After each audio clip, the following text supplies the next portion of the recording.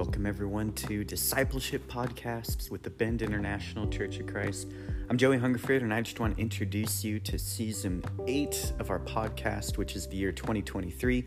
And we're exploring a lot of real-life theology this year. The Holy Spirit, faithful faith, the grand meta-narrative of the Bible, disciple-making, and so much more. So I'm excited that you're here. I hope that you stay tuned. Please give us a review and share it with your friends. God bless.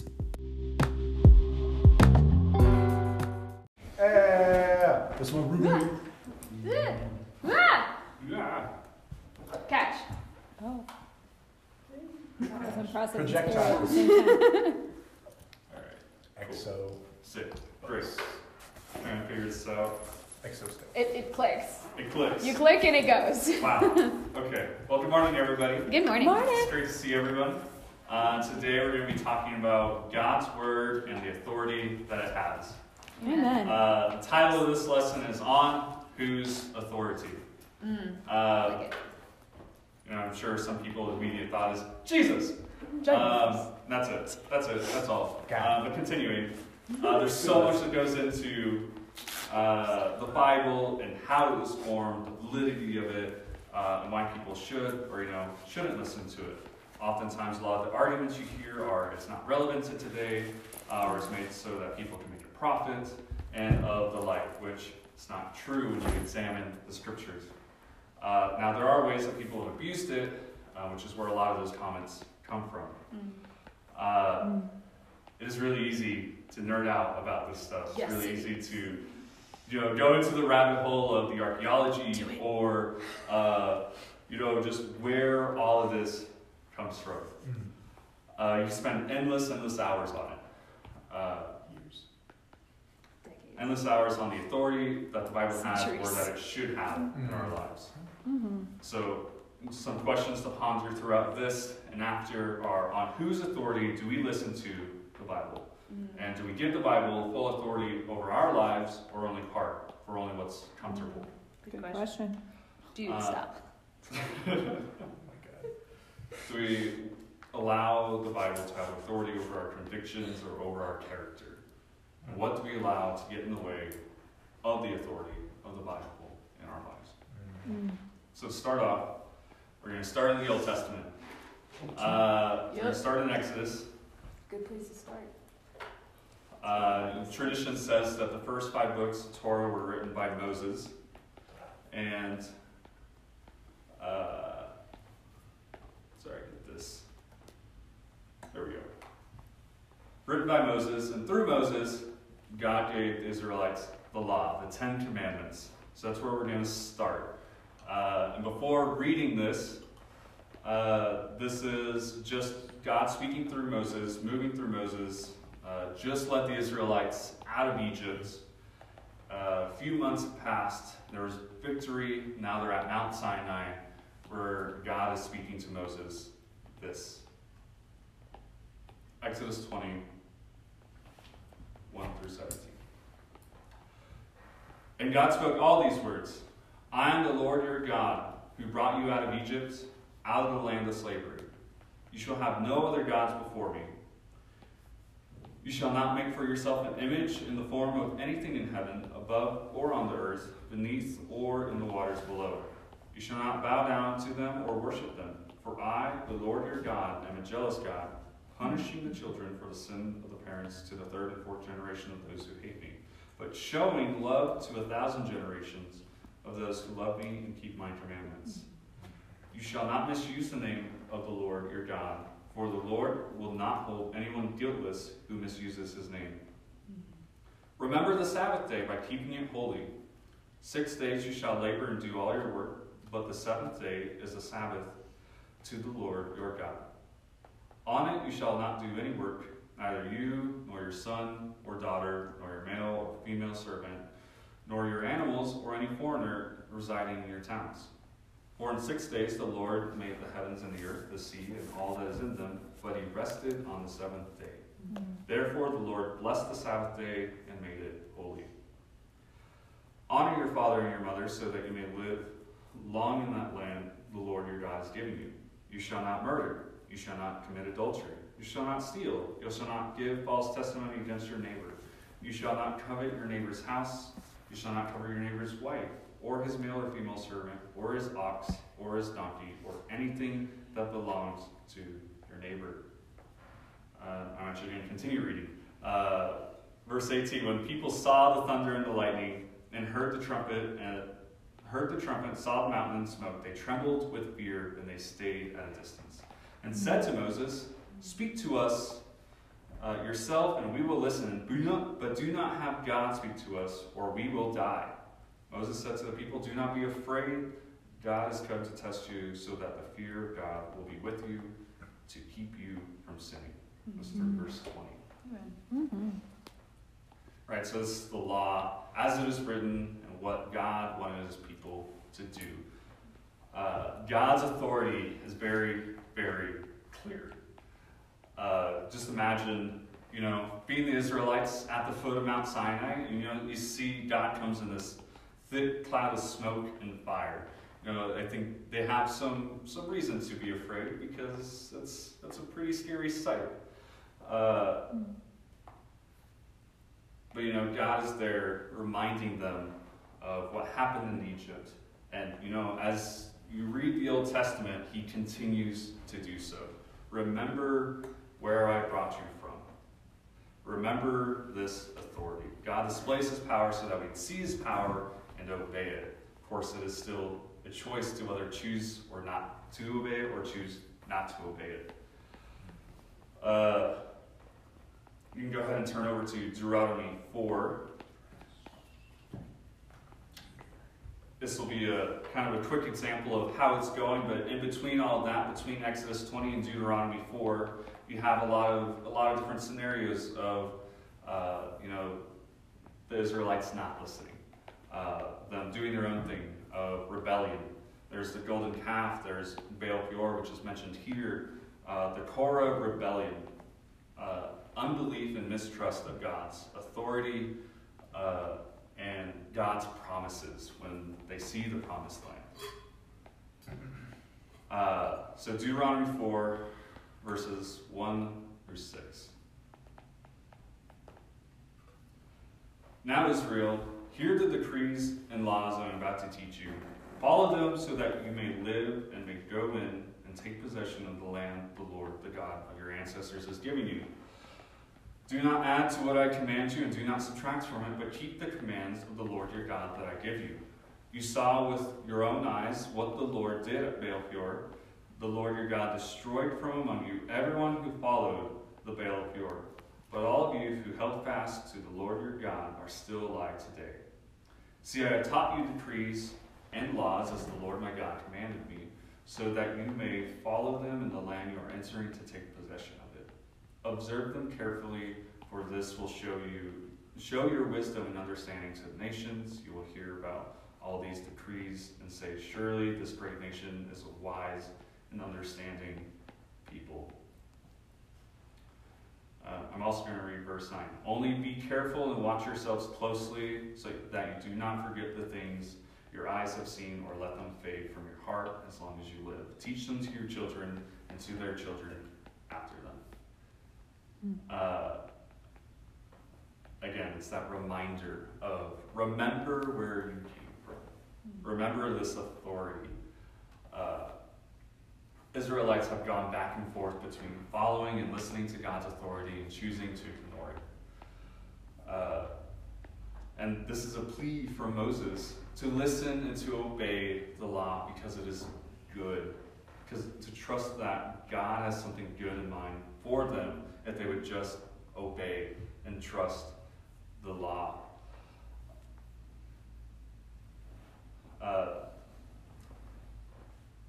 I really love Psalms.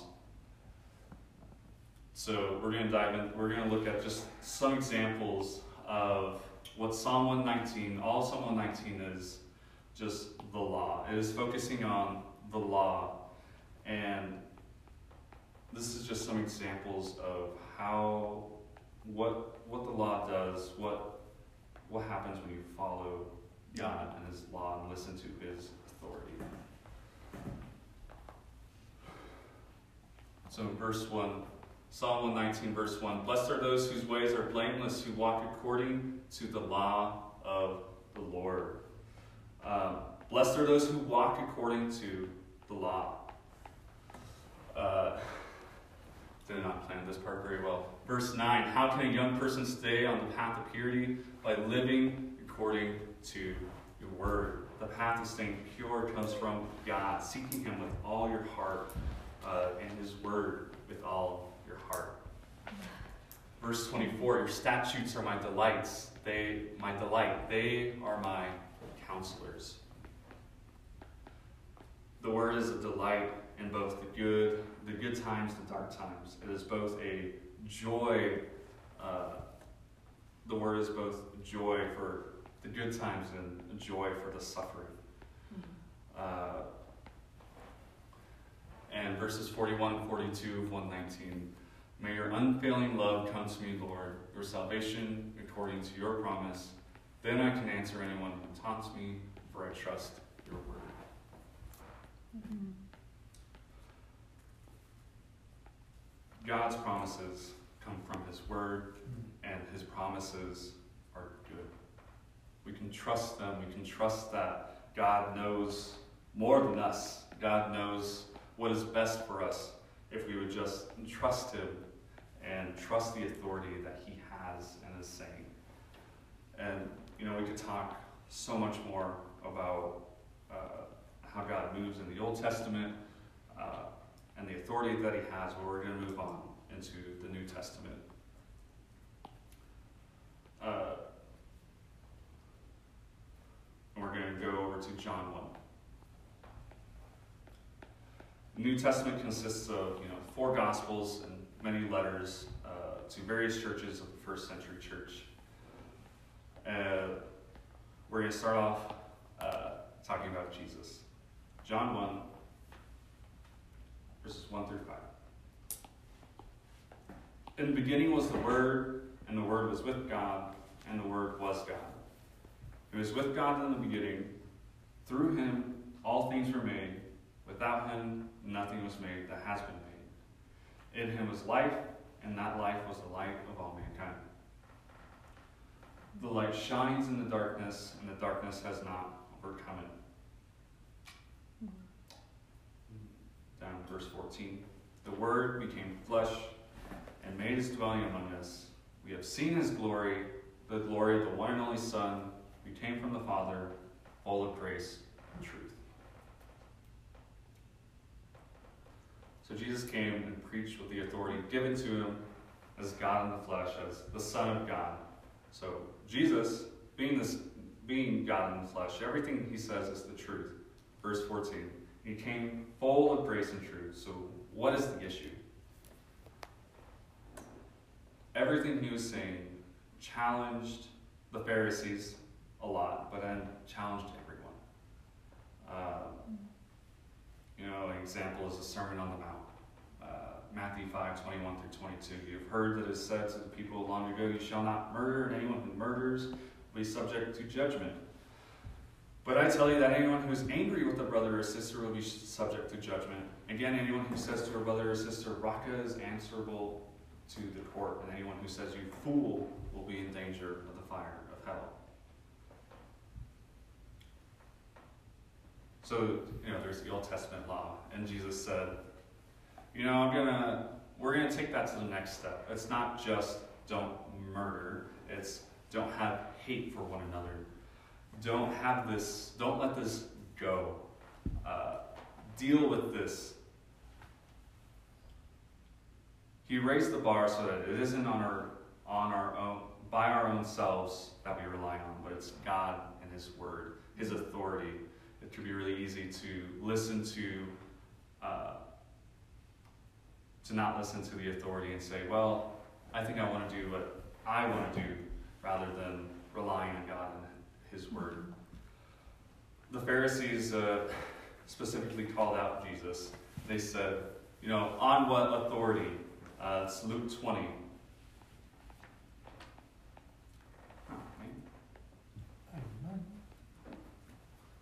Luke 20, 1 through 8. One day as Jesus was teaching the people in the temple courts and proclaiming the good news, the chief priests and the teachers of the law, together with the elders, came up to him. "Tell us, by what authority are you doing these things?" they said. "Who gave you this authority?" He replied, "I will ask you a question. Tell me, John's baptism, was it from heaven or of human origin?"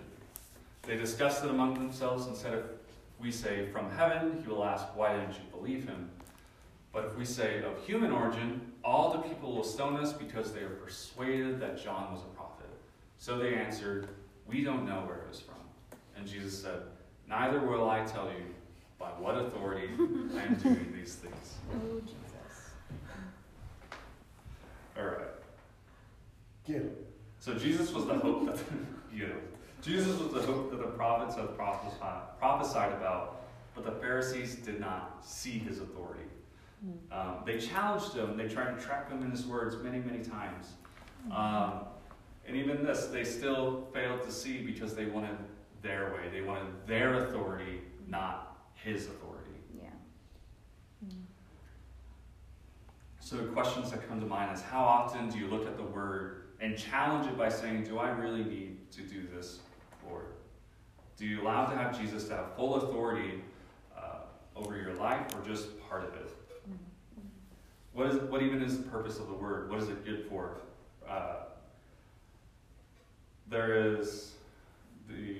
What comes to mind is 2 Timothy 3:16. Sure, many of us have heard this before. All of us have probably heard this. "All Scripture is God-breathed and useful for teaching, rebuking, correcting, and training in righteousness, so that the servant of God may be thoroughly equipped for every good work, in the presence of God and of Christ Jesus, who will judge the living and the dead. And in view of his appearing in his kingdom, I will give you this charge." Let's continue on into chapter 4, 2 Timothy. "Preach the word, be prepared in season and out of season. Correct, rebuke, and encourage with great patience and careful instruction. For the time will come when people will not put up with sound doctrine.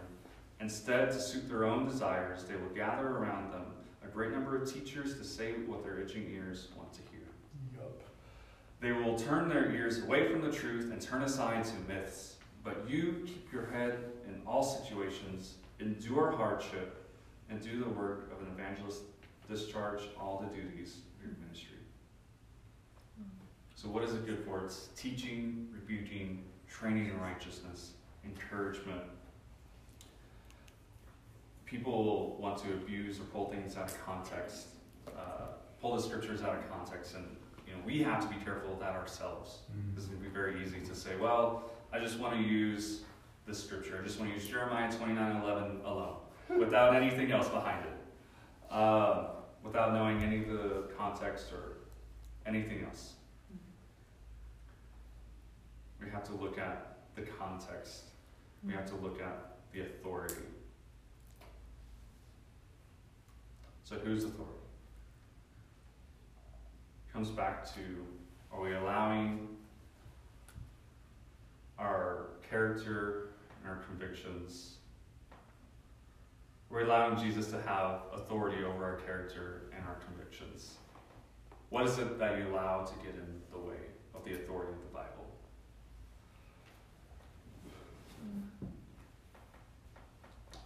Another one that I'm sure everyone has seen before is the Great Commission, Matthew 28:18-20. "Then Jesus came to them and said, 'All authority in heaven and on earth has been given to me.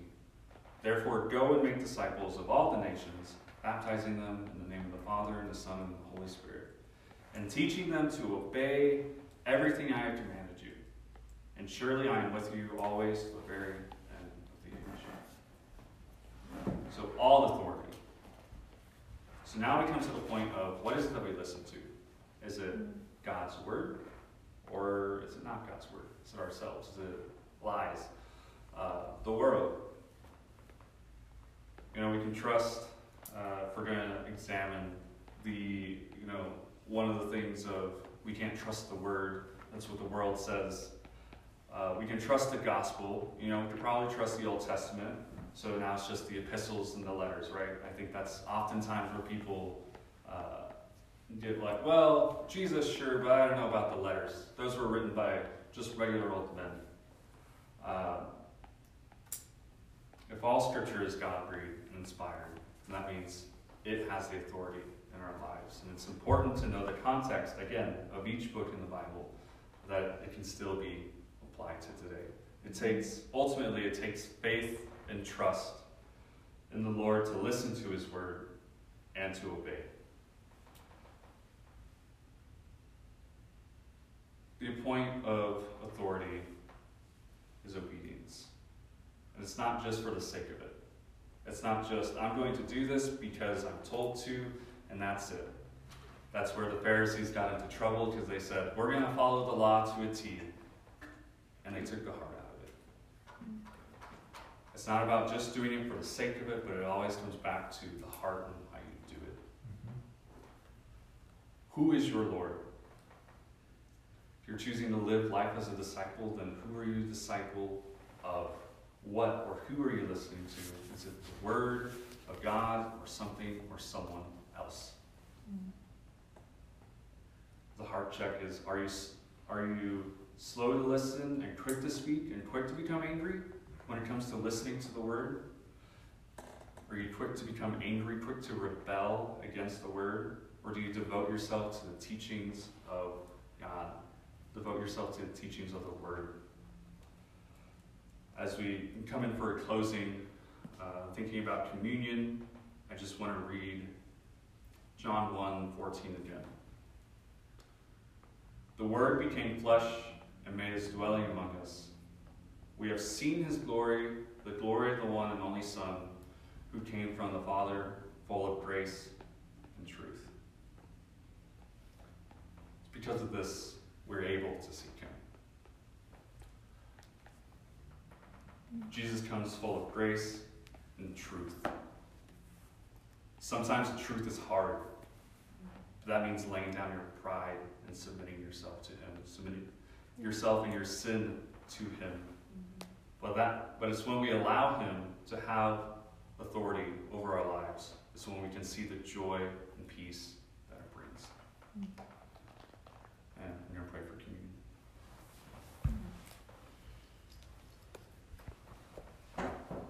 Father God, I thank you for this day, Lord. I thank you for your word, God, and the sacrifice that you made, and just Lord, I'm so grateful to be able to seek you out and be able to have a relationship with you. So glad to be able to have your law, Lord, because it does bring so much joy. Even when I don't want to do it, God, Lord, I pray that you are lifted up, and Lord, I pray that we can seek you first and put your word first. I love you. It's in Jesus' name we pray.